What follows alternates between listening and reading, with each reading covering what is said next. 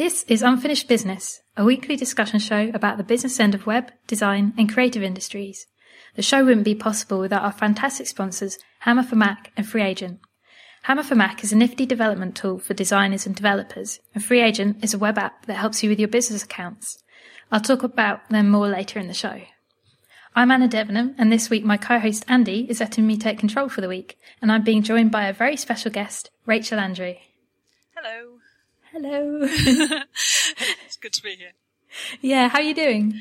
I'm all right, yes.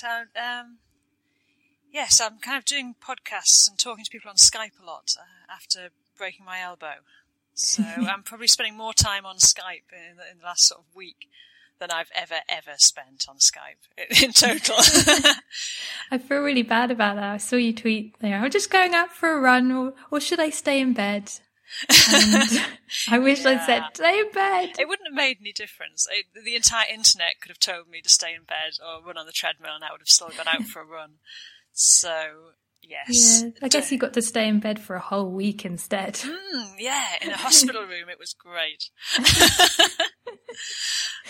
So you're kind of condemned to doing podcasts and... Yeah, and typing one-handed for the foreseeable future. So, yes, talking on Skype. I'm not normally one to speak on the phone and Skype. I'd rather email. I type fast, but at the moment, it's all a bit torturous, really. Right, so Rachel, why don't you tell us a bit about you and your business and what you've been doing in the past few years? Okay, so I've been self-employed, running my own business since 2001. Before that, I was working for sort of .com companies. So for most of that time, we were just a small web development consultancy, so working for clients, mostly actually working for design agencies doing their development work. And over sort of 3.5 years ago, we launched a product, Perch, and now really most of what we do is actually in support of that product, further development and supporting customers who use it. So we've really moved from being a consultancy and working for clients to selling our own product. But I've got lots of experience in terms of business, looking after clients and dealing with the whole running a business side of things. And I really enjoyed talking about that sort of stuff. Yeah, and you've written a lot of really useful articles as well about running a business, and some of them in response to this show, which has been really nice. Yeah, I mean, I think that's the hard bit. You're good at something, you're good at web design or web development or whatever, and then suddenly you've got to deal with all this business stuff as well. And a lot of it's really very complicated, when it comes down to, dealing with, billing people in different currencies and the actual laws around what you can do in different countries. And, I always say, as a small company, you suddenly become an exporter. Us selling a small piece of software, we're essentially have to deal with the same rules as someone, shipping bits of machinery somewhere, and so there's all sorts of weird things, in terms of VAT that we have to deal with, and that's all just incredibly complicated if that's not your skill set and you've never encountered all this stuff before. And I guess as well, it's you do a lot of sort of work with clients, even I'd say like doing your support for Perch. Your customers are in effect your clients. And one of the things I'd like to talk to you a bit about is how you manage support requests. Because I know, like, as a Perch customer myself, I'm sending tickets at like 10 in the evening, and I even sent one while you were in hospital. I didn't realise you were in hospital, but that was replied to very quickly. And then I felt terrible because I checked Twitter and like, wait, you're in A&E and you're replying to my tickets. Support really is our biggest sort of expense and our biggest use of time, really. If you're talking about our hours as an expense. But it's kind of a necessary thing, because I think that's the big differentiator. If you've got a paid product like Perch, which has free competitors, one of the things that sets us apart is that there's someone to help you. And so, we really want to help our customers have a good experience. So we really try and do as much as we can to help them. whether that's sort of just on installation or questions about how best to implement something or what have you.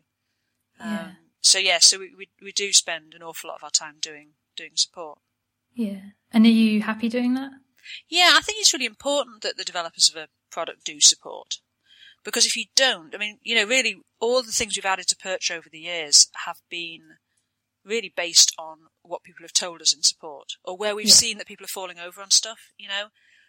We really want to try and design out of the software those places that people trip up. And we only find those places by supporting people and sort of saying, hang on, this has come up again. This is the third time today I've seen someone struggling with this.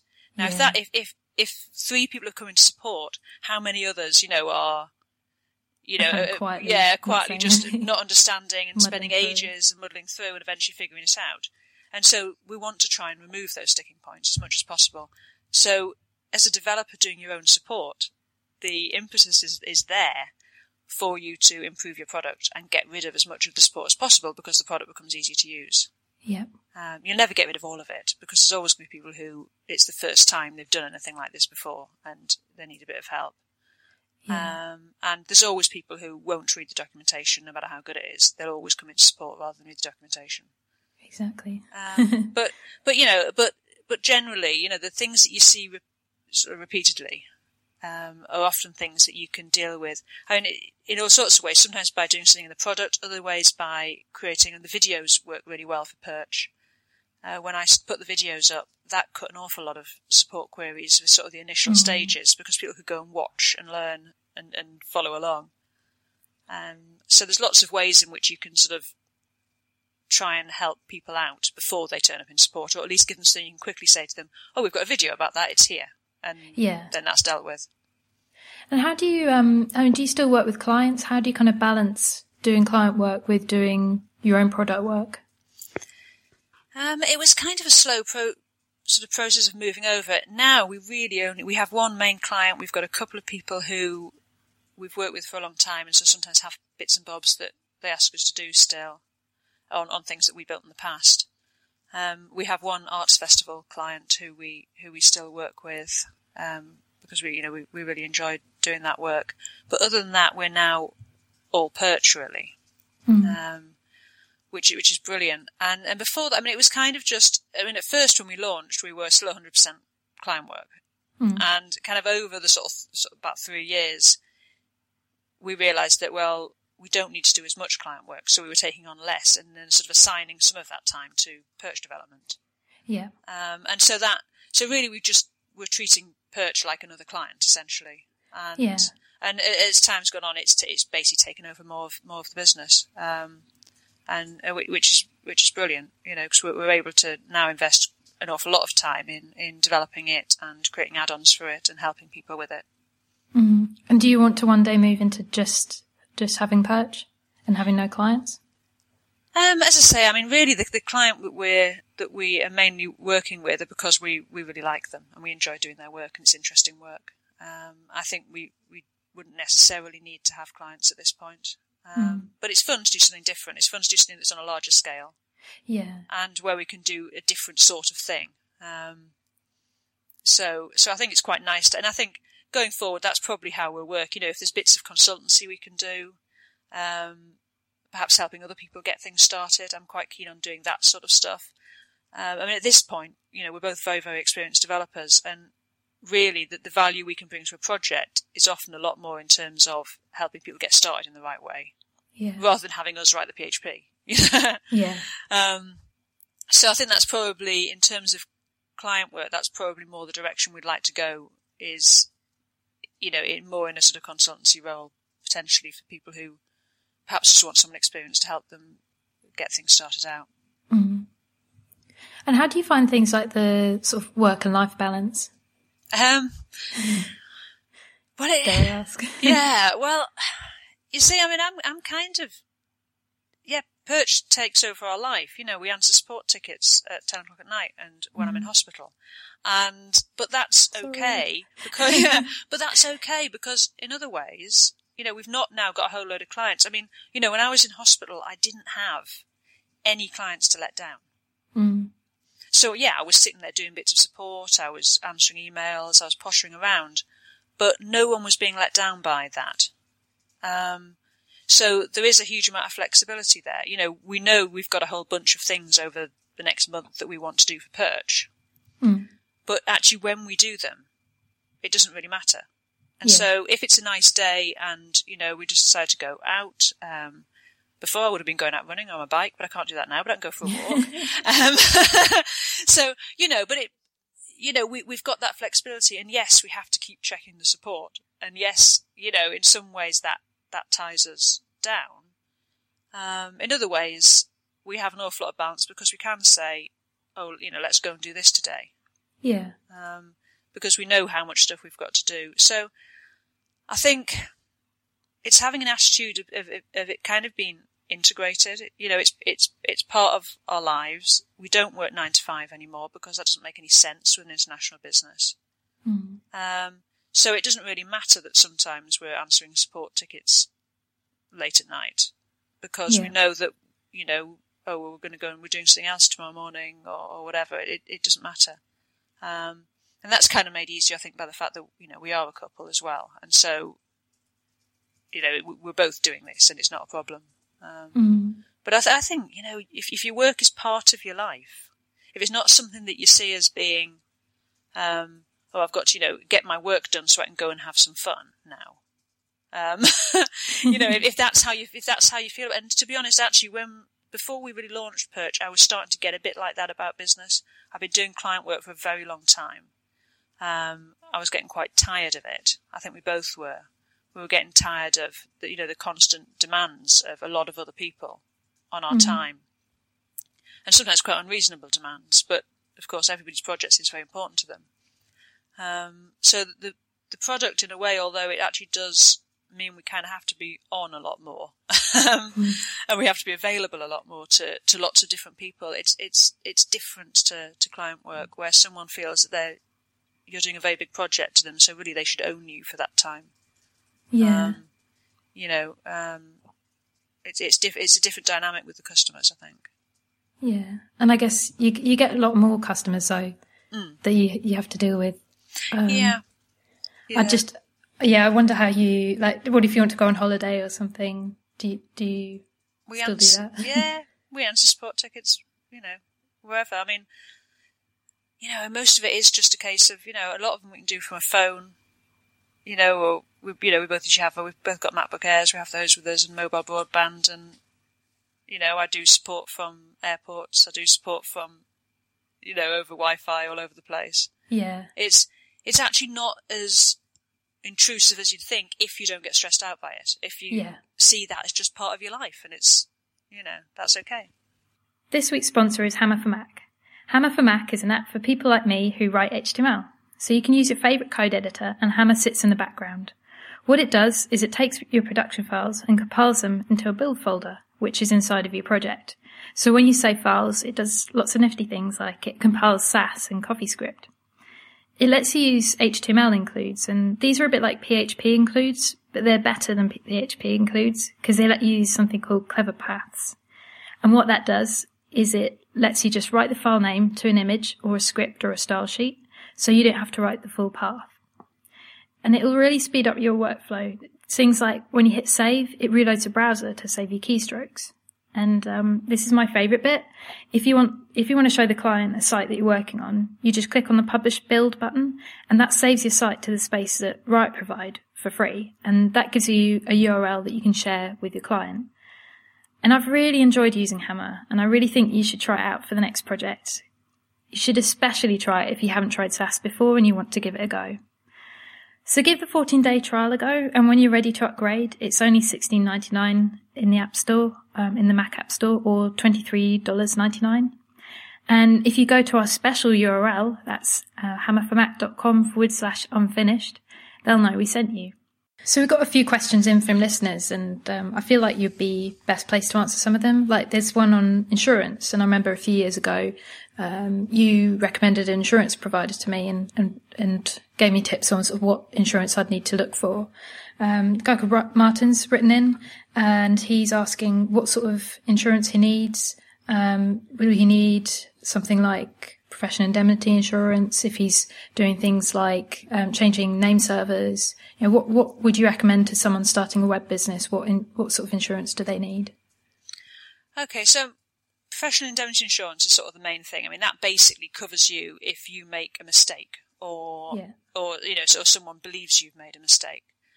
And so the thing with that, it can be reasonably expensive, but a lot of the time, if someone decides to take you to court over something, quite often the insurers will actually have a clause where they'll actually sort it out outside of court as well if it looks like it's going to be cheaper. And it could just save you a lot of hassle. I've never had to call on ours. I've used ours for advice before doing something, but I've never actually had to use it. But I'm very glad we have it, because if someone does turn around and say, "Hey, you made this mistake," whether or not you really did, if someone is going to go down that route, it's nice to know that you've got an insurer. You can ring them up, you can get advice from them before you do anything or say anything. So yes, that's what takes me as professional indemnity insurance. And I'd say really that I would suggest that most people have something like that.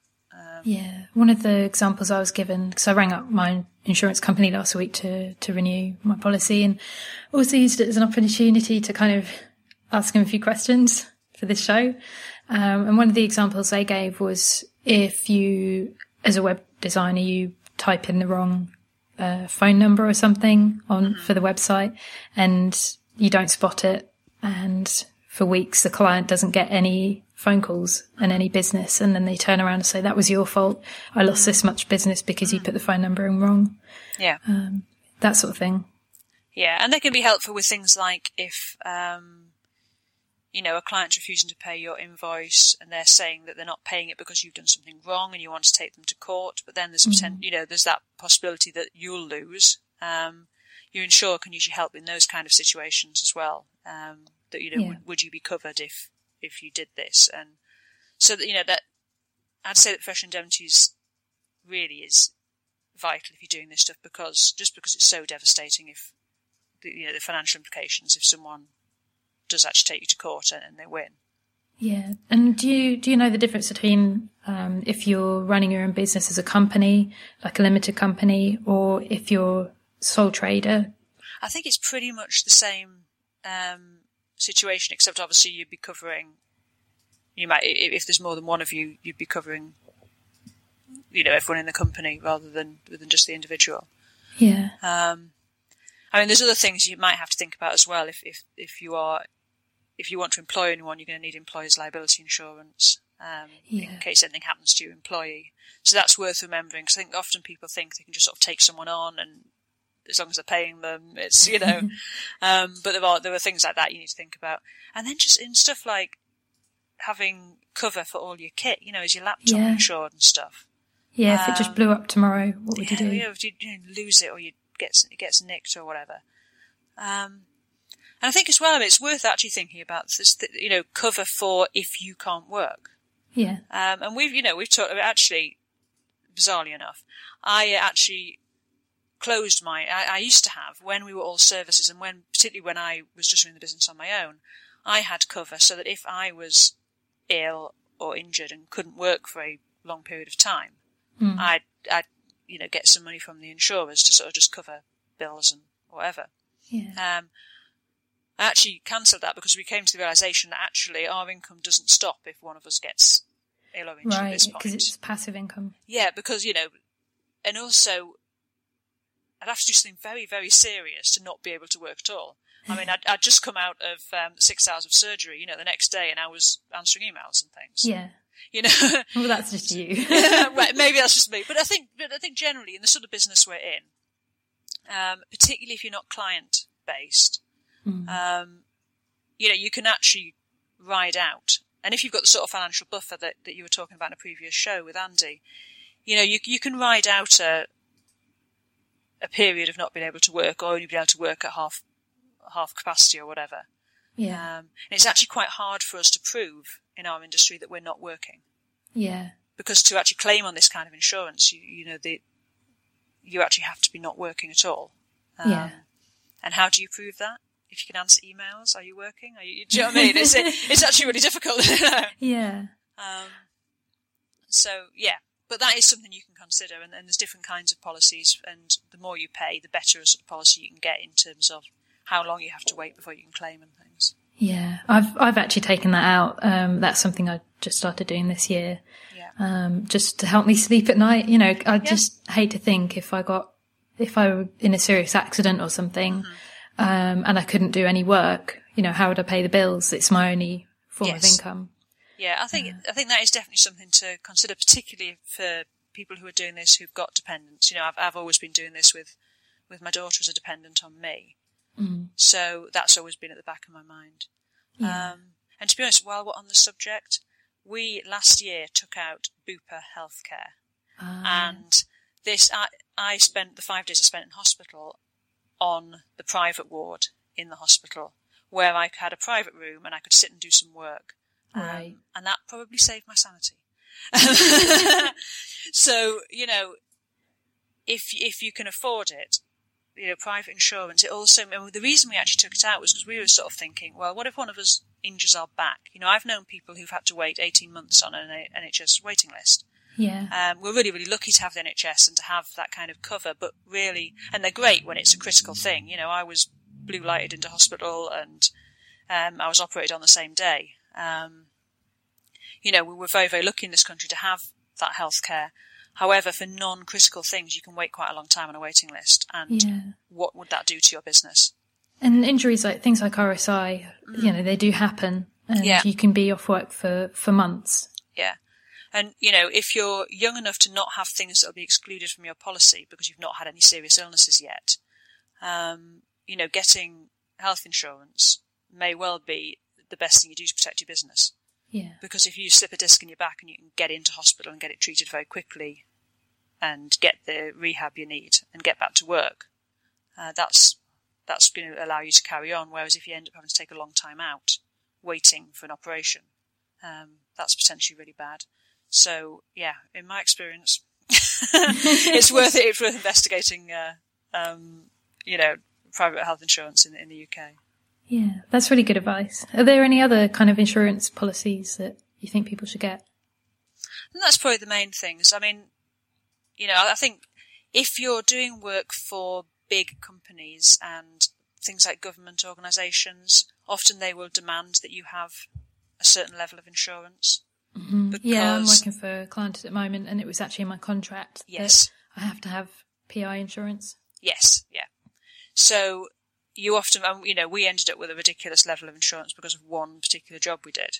And their reasoning was, well, yes, and that was the public insurance. And it was, well, what if you bring your laptop into our building and it explodes and causes a fire? And injures other people. Yeah. It's like, what sort of laptops do you think? But anyway, so that, you may find actually that someone you want to work for demands that you have a certain level of insurance and that you maintain it for a certain number of years. And you don't want to wait until that happens. But it's worth checking, what people are asking. If you're taking on a job and it's a small job and then they're expecting you to have a huge amount of insurance, it may not actually be worth taking on that job if you've got to push your cover up to such a level. Yeah, that's a really good point. So Alan Kirk's written in asking about subcontracting work. So he's got a lot of client work on, and he's wondering whether he should subcontract work or if he should take someone on full time. Sort of, how do you make that decision? Yeah, I mean, we essentially worked as a company really as some subcontractors for a long time. We were working mainly for design agencies doing their development work. So they'd get a job in they couldn't cope with, and it was outside their skill set, or they just weren't interested in doing that kind of work, and so it would get passed on to us. So we've actually been really the subcontractor. Most of our client work, that's really how we were acting. And of course, we've also contracted people to do stuff for us, either because of overflow or just because it was something that we didn't do. Back in the days when people did a lot of flash stuff, we didn't really do that, so we used to often get people to do that sort of thing when they came in. It's really difficult when you're making that decision. I mean, if you're taking someone on full time, that's actually as a business, that's quite a big decision to make. The point Alan makes is that he'd like to take someone on full time, but not have to deal with that kind of employment side of things. Yeah, all the stuff that comes with it. Yeah, I mean, a lot of if you've already got an accountant who does stuff for you, I think a lot of the business of having an employee, it's not too complicated, particularly if you're already like a limited company, and so essentially you're on the payroll and things. It's not perhaps as complicated as you might think. But you do need to know you've got enough work to support that person for, an ongoing basis. I mean, with subcontracting, I think a lot of it is being very organised. As someone who's been a subcontractor, what we tend to find is that people would get us in. They'd say, "Here's a chunk of work," and then they'd disappear. Yeah. And we'd have any questions, and they'd almost be annoyed that we were asking them questions, because they're kind of like, "Well, we've given you this development work so we don't have to do it. Go away and do it." So I think it's easy to underestimate. You sort of think, "Oh, well, if I get someone else to do this, then I don't have to worry about it." It's worth thinking about the amount of time you're going to have to spend with that person to make sure that the work is done to the standard you want, and that they're fulfilling what you've promised your clients. Because if you don't have that dialogue, they might do something completely different to what you actually said to the client was going to happen. Yeah, and I guess if you're a one-man band, you kind of have to turn into a bit of a project manager. Yes, yeah, and that, even with big companies, that often just doesn't happen. And so I think, having subcontractors can work really well, and we've had really good relationships with people who have subworked to us and people that we've subworked to. But you do have to assign part of your time to managing that person and that relationship and making sure, particularly in the early days. I mean, if you've got someone you're using a lot, then you get to a point where there's an awful lot more, there's trust, and you understand how each other work, and they understand the sort of things you'll have promised your client and what the expectations are. And so as you go along, it gets a lot easier. But certainly initially, you need to expect to spend quite a bit of time, I think. Yeah. Working alongside that person, whether they're remote or actually are coming into your office, you're going to need to spend some time with them. Yeah. Something that I like to do when a project comes along where it clearly needs a designer to complement me doing the development. I'll just recommend people to the client, and so that they can deal with the things like invoicing and Yeah, I mean, we've worked in that way as well sometimes. And I think you need to think about how you want to put this across to your client. Do you say to your client, "I'm doing all the work," and then you're subbing it out to someone? That's kind of a very old-fashioned way. When I first started doing this, that happened all the time. People really didn't want their client to know that someone else was doing any of the work. And it was kind of around the same time where a lot of people thought that, it was a great idea to outsource all their development work to, a company in India or whatever. This sort of idea that people would be hidden, and it would make them look like a bigger company, or they would, want me to have their, an email address at their company that the client could talk to me at, and that I should pretend to be part of their company and things. And that attitude seems to have gone away to an extent. I think people are generally happier to say, "Well, we're not web development specialists, we're web designers, and so we use this company who are specialist web developers, and they are going to be doing the content management system." Yeah. And generally people, I think, are happier and actually can use our credentials to get the work. But certainly in the past, there was that kind of try and hide the subcontractor away. And if you're doing that, you do need to make sure that legally, what happens if the subcontractor doesn't do the work, and if there are NDAs and things, are they also, are they complying with that? It is kind of easier if the client is aware of the whole group of people who are working on something. I'd just be too worried about them doing a runner. Yeah. It is a bit of a minefield, and I think actually the more transparent and the more honest everything is, the easier it is. Yeah. Because, you don't have those issues where you're worried to let the client know that somebody else is working on the thing or what have you. Yeah. And generally I much prefer to work in a sort of a transparent way. I think it is important that the client has one point of contact, and you don't have the client going to the subcontractor directly for things that probably should be going through the person who's managing the project. I read a book quite a while ago. Someone gave me at a conference called Noded, and that was about the concept of you basically form a team of people who they're only there to work on that specific project, and then at the end of the project you kind of disband. And I really like that approach. I really like the idea of working with the right people for the job at the right time. Yeah. But they talked a bit about how you kind of need someone for like a project manager role. Absolutely. And you need all these different roles and someone to sort of bring it all together, and you all need to be using the same software. And it also talked a bit about the kind of having Noded as a kind of brand to say I'm a Noded person, so you know that I'm going to work this way. Right, I just quite like that idea. Yeah, I've not seen that. That sounds cool. I think, I think really it tends to be where these relationships fail does tend to be on a project management basis. Yeah. Just making sure everyone's kind of keeping up. And everyone knows what is happening, because, sometimes you can get into these situations where there are several people who are doing bits of something. Yeah. And unless you sort of set the expectations, we've had situations where working for much bigger companies, sort of big design agencies and things, where there's lots of different people doing design work, and over the course of a project you might deal with several of them. Yeah. All of whom want something a bit different, and so as work in different ways. Yeah. Things like writing code differently. Yeah, and you don't quite know as the subcontractor who you should be listening to, Yeah. And that it's quite difficult. And as I say, and generally the expectation in those situations is that the developers will just get on with it. Just go away and do it. We don't like this stuff. Covered. Yeah, we don't like doing this. That's why we've got you doing it. So can you please just do it? So and that's no fun for anyone. No. I think and generally it's been at making sure that the project is managed from some point, and that the expectations of the client get passed right down the tree.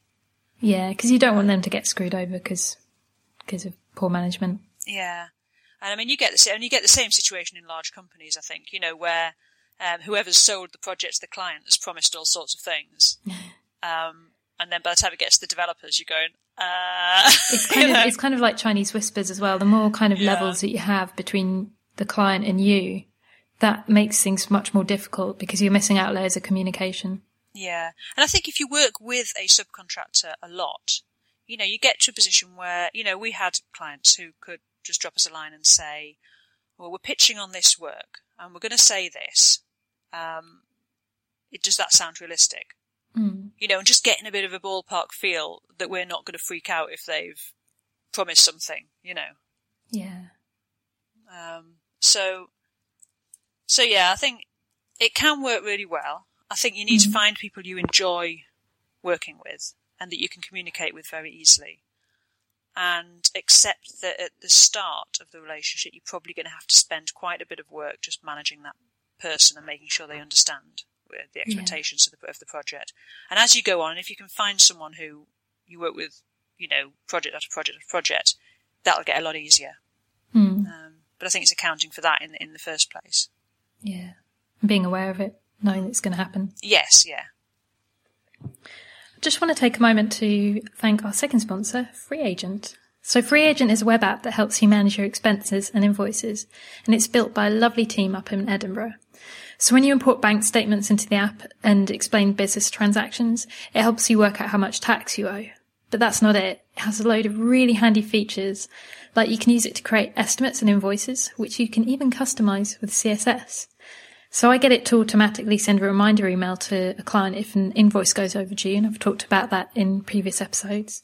And you can also get it to send a thank you email when you've been paid. It has a dashboard that shows you a graph with real-time cash flow, so I know how much money is due to come in and how much I've got going out and whether I'm making a profit. And there's also a new feature I've been trying out a beta of, and that's automatic bank feeds. And this is getting rolled out to everyone in the next few weeks. There's just been an announcement about that. I'm really excited about it. It basically pulls in your statements every day, and that means that you don't have to look at your bank's ugly website so much.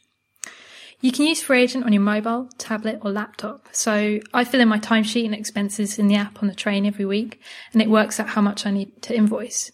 And they've worked really hard to make that experience as easy, painless and beautifully designed as possible. I've set up special access within the app for my accountant, so he sees all the information that he needs, and he says he really likes it too. You can set up an unlimited number of users for each account and choose what permissions and access you give them. All of the data is backed up several times an hour to a secure server so that your data is safe, and Free Agent uses 256-bit SSL technology to encrypt your data, and that means it's the same encryption standard as banks. And the best bit? They have a team of dedicated in-house support accountants who you can call or email if you have a question about using Free Agent. And the team hosts regular individual getting started sessions to make sure you're all set up correctly, as well as a series of webinars taking you through an introduction to Free Agent and walking through all of the features. And they've got a free 30-day trial, so give it a go. You don't need a credit card and you can cancel any time. So let them know we sent you at freeagent.com/unfinished business. That's all one word. And have a look at Free Agent's Twitter feed, which is at Free Agent, because they tweet regular tax tips, like this one, which is, if you travel to work by bicycle, you may be able to claim tax relief on 20p per mile. So we've got another question. This is from someone who's asking about clients who have a sort of technical guru or IT person that you have to deal with, and he says here, turns out that they are abomination on legs. So how would you deal with that? How would you sort of deal with someone who is working for a client who probably isn't giving very good advice? We've encountered those on a few occasions. The ones who are just like their mate who knows a bit about computers are generally fairly easy to deal with, by just backing up everything that you say. I mean, what I tend to do actually is, if I'm giving any advice, or I'm saying this is best practice, or you shouldn't do this because, and I think it's a bit easier with technical stuff rather than design, because, it's fairly objective. Kind of quantifiable. Yeah, but I'll tend to back it up with something that somebody else is saying about it. So if I can find a good source for why you shouldn't do this, why a capture might be a problem, and here's some accessibility issues, or, whatever it is, I try and back it up. I don't just say, I don't like that, or I don't think you should do that. Because I say so. Yeah, exactly. I always, so if they've got someone who's kind of in their ear going, why aren't they doing this? Why aren't they, doing this SEO thing, or whatever it is, I've got something that I can reply with and explain why the method we're taking, why that route is what I would recommend. So that's one thing, and that tends to deal quite nicely with, their mate down the pub who has ideas about this stuff. What can be a lot harder is the internal IT person who believes they know about everything, and will be sat in on meetings and believes their mission is to trip you up. And I've encountered this. Big organisations and to the universities and places often have, a resident techie. Yeah. Who's, usually responsible for everything from, the security of servers to make sure people can log in on their computers to, they've got a very, very broad remit and therefore probably aren't a specialist at any of it. But because they, particularly in organisations like academic institutions where it's very flat, they're kind of the organisation structure. They're kind of God in their domain. And I think it's good to find out their motivations for doing that. Do they feel like you're kind of that you're a threat? Do they feel like you're going to ask them to do things that they don't know how to do? Yeah, I think there's all sorts of reasons, but I think they're very used to being the person who has the final say over anything technical. And someone from the outside, from an external company coming in, really, they're not going to like it too much. Yeah, I think it's something you have to be aware of, certainly as a contractor, when you go on site, just acknowledge that the people who work there are going to see you as an outsider. They're going to see you as someone who's just sort of, disregard all the things that you do and tell you how to do things. That, a lot of people are kind of worried that that's what you're going to be. Yeah, I think it depends on the personality. I mean, sometimes with that person, if you can find a common area of interest, I'm like a massive nerd, so it's usually quite easy for, if you've got, sort of find something that they're obviously interested in, and you can find a common area of interest, and then they're like, oh, this person's okay. Sometimes they just want me. Yeah, sometimes they just want to know that you're competent. So once they've sat in a meeting with you and realised that you know what you're talking about, they'll back off. But other times they won't. I had one situation where we were being made to jump through ridiculous security hoops, which really didn't have any basis in, any real security. It was kind of like he got an idea of what security was, and we were going to have to do various things. Yeah. And ultimately I spotted while doing some work that actually one of their servers, the server that held all the sort of user information in the organization, was wide open to the internet. Yeah. And I could download all that information just from anywhere. And I told him about that. And he left me alone really after that point. So, it's kind of, he was a difficult character, but generally, a lot of people, I think, if you can show that you are competent and aren't there to try and trip them up or to take their job or whatever, then it's okay. Yeah. I think as well, kind of taking into account what they've got to say. So if they make recommendations, don't just immediately jump on, no, they're wrong. Think about what are their motivations for having that decision. Is it something political that you don't know about? Is it, maybe some, they might be genuinely just trying to, keep an eye out. And also that person can become a really good ally. Yeah. If you've got someone within an organisation who understands the organisation and understands what people are worried about, they can be a really good ally. But unfortunately, they do sometimes become that person who says, "Well, we tried that 10 years ago and it didn't work." Yeah. And that's a really difficult attitude to work against. Yeah. It's something I remember back when I was starting out. There was one project where there was a guy who, I think he was kind of a hobbyist web designer, and he was, he didn't like I got the feeling he didn't like the fact that I was working on the project, and he'd take every opportunity to undermine me or say that I'm making a bad decision, to the point where it's like, I don't think you should use CSS. I heard that it's not very browser compatible, and, or I think you should do things this way. And I'd come out with, I'd show him, this is the WCAG 2 guidelines. This is a printout of an article about, how you can use CSS now. And, I wouldn't just say, oh, because I think it's the right thing to do. I would back it up with, other people and, from prominent sources. And I think that's always the way to go. I think if you can keep things away from just, I, with all my grand experience, think that you should be doing this. If you can get into, this is what is accepted best practice. Yeah. And sort of take it back to them and say, is there a specific reason in your understanding of how this organisation works? Is there a specific reason why this wouldn't work? Yeah. Can you explain to me why this wouldn't work? Because a lot, then that kind of diffuses those knee-jerk reactions to just anything that the contractor says is going to be wrong. But it is really difficult, and especially when you are that outside person. Yeah. And you're trying to do your job, and you're getting that sort of roadblock. It is really very difficult. Yeah, and it can really put a damper on a project if you've got that kind of blocker. If you've got someone who's kind of being aggressive or trying to make you look stupid in front of people. Mm-hmm.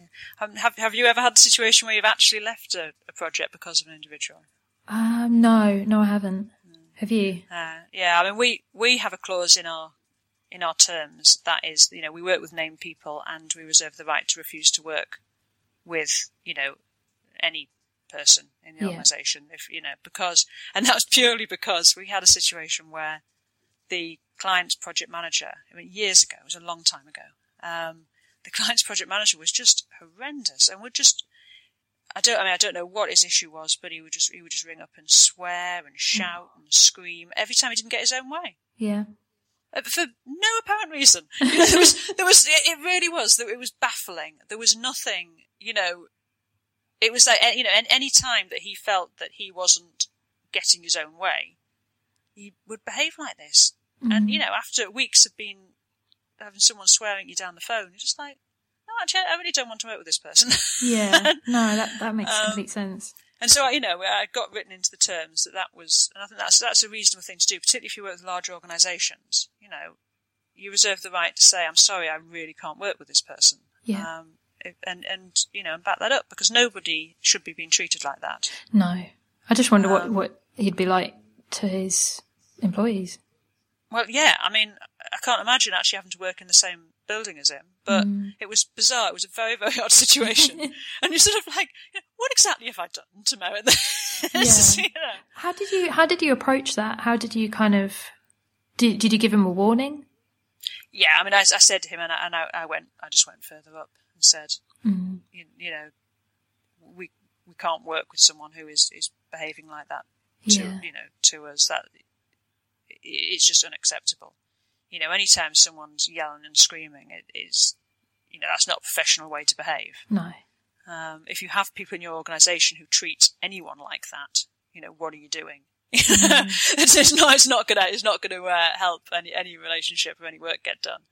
But really, generally most people are good to work with. And those that aren't, often you can kind of figure out why. Yeah. And what it is that they're worried about or what they're being stressed about. Yeah. How do you go about finding work? We were very, very lucky, really. When I started the company with no idea how I was going to find any work, and I was doing bits of web development that people had that they didn't know how to do. It was mainly Perl and things back then. And yes, because I'm old. It really was just a case of one job led to the next.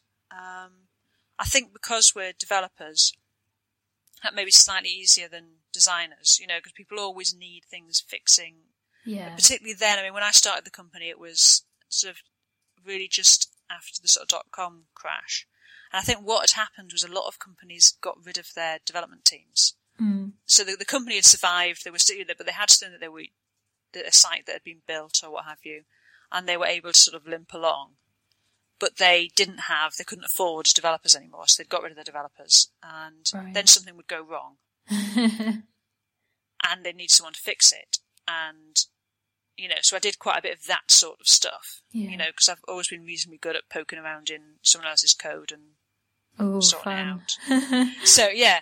But, at the time, that was the sort of work that there was. And then, if you do a good job for someone in that, then you might end up getting some better work next time, because they're like, oh, well, this person was good, they helped us out. Yeah. And so it was always just really, one job would lead to another. In the early days, I used to do a bit of sort of networking, like business networking, going to these events and handing out business cards and things like that, which is not my natural habitat. But but yeah, that really mostly it's word of mouth. Yeah.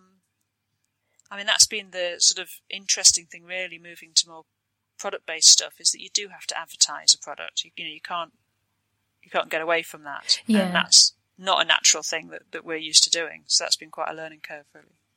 I remember when I first started out, I went to Business Link startup meetings. Oh yes, yeah. And they were just things like how to do your bookkeeping, how to start out. And I went to one of them, and at the end, you do kind of introductions. You say, "Hi, I'm so and so, and I'm setting up a business." When I mentioned I want to be, I'm setting up a web development business. Everyone suddenly looked very excited. And they were all asking for my business cards because all of them were wanting a website, because they were all starting businesses. And so I ended up going to quite a few of them. Yeah. So I mean, that's it. If you can find, if you are taking on small business websites, then that kind of business networking is probably going to be a really good way to get clients. Yeah. Because, the sort of thing about people buying from people is absolutely true. If someone meets you and they like you and they think that, you're going to be a nice person to work with, then they're far more likely to get in touch with you than just, someone they found via a Google search. Yeah. And also, if you're both starting out, you've both got a lot more kind of, you're both more willing to make mistakes because you both know how it feels. It's like, this is my first project. I'm going to make some mistakes. I'm still learning. It's going to be slow. People are very accepting of that when they're also in the same boat. Yeah. And I think as well, there's quite a lot of these local sort of networking groups that you find. People really do want to find work for other people in the group. Yeah. And to pass on, there's a lot of loyalty. There are some of the networking groups are quite aggressive in that you have to bring so many leads to the group and things. And I've never really been part of anything like that, but I kind of hear they go on. But you can find the more sort of gentler networking groups where people just, they really feel that they want to help out other people who are a part of that group. Yeah. I see the other thing I'd say, particularly if you do small business websites, let people know in any other group that you're involved with. So if you are someone who goes to the gym or run or you do whatever, or you sit outside your kids' dance classes or, whatever it is you do, let people know that that's what you do. Yeah. And always carry a stack of business cards around. Yeah. Because I find, we don't really do that kind of work and never have done. We tend to work on larger projects, and via other agencies. But if I mention what I do, someone will invariably say, "Oh, I've been looking for someone to design a web." No. And I'm like, well, that's not really what I do. But people are always saying that, so the work's out there. Got a problem with my computer. Yeah. Can you fix my email? Yeah. Yeah, but I think it is worth making sure people know what you do and also that you're looking for work. Yeah. I think one of the problems we've had in the past is that people have assumed we'd be really busy. Yeah. And so haven't got in touch with us when they've got things because they think, oh, well, they're always really busy. They always seem to be busy. Sort of, oh, well, they're always talking on Twitter about how busy they are. So it's also worth, getting on Twitter or whatever and saying, hey, I've got availability for this type of work. Having a big banner on your site. Let people in the industry know if you do subcontracted work, for instance. Letting your contacts know that you're available. If say if a contract falls through or something, you realise that, oh hell, next month I've got 2 weeks with no work booked in. Yeah. Get on Twitter and let people know. Yeah. Say, because there's bound to be someone, who's sat there thinking, how on earth am I going to get this website built? Yeah. Or there'll be people with sort of complementing skill sets. So, if you're a developer, talk to other designers because they're likely to be looking for developers to work on a project. Mm. Yeah, as I say, and that's really how we always found work, was just via the people we knew and then one client telling another client and those kinds of sort of chains of things happening. Yeah. But, you do have to let people know that you're there and that you're available. And how do you kind of target the right clients? How do you get the best work in? Do you kind of have a minimum budget? Is there a kind of minimum number of weeks that you'll work on a project on? I think we were a bit unusual because we tended to have sort of longer term relationships with people who we do lots of bits for. Yeah. We'd do one site and then we might do a small thing and then we might do a really big one, for the same client. I think you need to work out what's profitable for you. Mm. If you're an individual and you can do a lot of very similar sort of sites quite quickly. I know we see quite a lot of people who use Perch. They do sites for small businesses at quite a low cost because they don't give people that many options in terms of how it's going to be, which is great for a small business. They want a cheap website. The designer can make a good living out of doing that because they're doing enough of them. And so that's fine. That's a fine way to make a living, and there's a need for that. You have to decide what you want to do. If you want to do really big, meaty projects that only take more than 3 months, you can really get into and things, then you have to be advertising that that's what you want to do. You have to be talking to people and saying, this is the sort of work that I do, and this is where I can add value. And what if you don't have that experience? Say you're doing small sites and you want to transition into doing bigger sites. How do you make that transition? I guess you've always worked on big sites, but not necessarily. I mean, I think you probably need to talk about the sort of stuff you want to be doing rather than the sort of stuff you are doing if you're in that situation. Yeah. So, be perhaps writing about, things at a slightly larger scale, or, and talking to people who've got those kind of projects and showing how you, although you haven't got a huge track record of it, could handle it. Yeah. Perhaps because of past experience, maybe you've come out of working for an agency and you've done that sort of stuff before, or whatever, I think if you, we've had this problem in the past. I think if you define yourself as a type of thing, that's the sort of work you get. Yeah. So if you have on your website, that can be good, but yeah, it can be good. But if you want to move out of that, you need to start talking about the thing you want to be doing rather than the thing you are doing currently, because you very quickly get pigeonholed. Yeah. As someone who does this thing. Yeah, it took me a long time to transition from doing small sites to doing bigger ones. And I like doing small sites, and whenever I'm working, I always think, oh, it'd be nice to do just a little site. But I think that I'm much better suited to working on sort of long-term projects where I can really see it through from start to finish. And it's just about knowing what you're comfortable doing. And some people are comfortable doing the same thing, the same types of site, because they're gaining a lot of experience from it, and they kind of have a specialism in that area. But other people like the variation. Thank you so much for being on the show, Rachel. That's cool. I've really enjoyed it. Yeah, I hope we have you on again very soon. Hopefully, your arm will be better by then, though. Yes, yes, I'll be 2-armed and typing again. I'm really looking forward to being able to write code with more than one hand. Yeah. So you can find all the links that we've mentioned in this episode in the show notes, and they're at unfinished.bz/5. And to ask us questions and suggest topics, you can message us on Twitter at unfinishedbz. And how can people get hold of you? Probably Twitter's generally the best way to get hold of me. I'm at Rachel Andrew on Twitter. Cool. So you can email me at shehas@unfinished.bz. And if you want to email Andy, he has at unfinished.bz. Or you can email us both at theyhave@unfinished.bz. See you next week.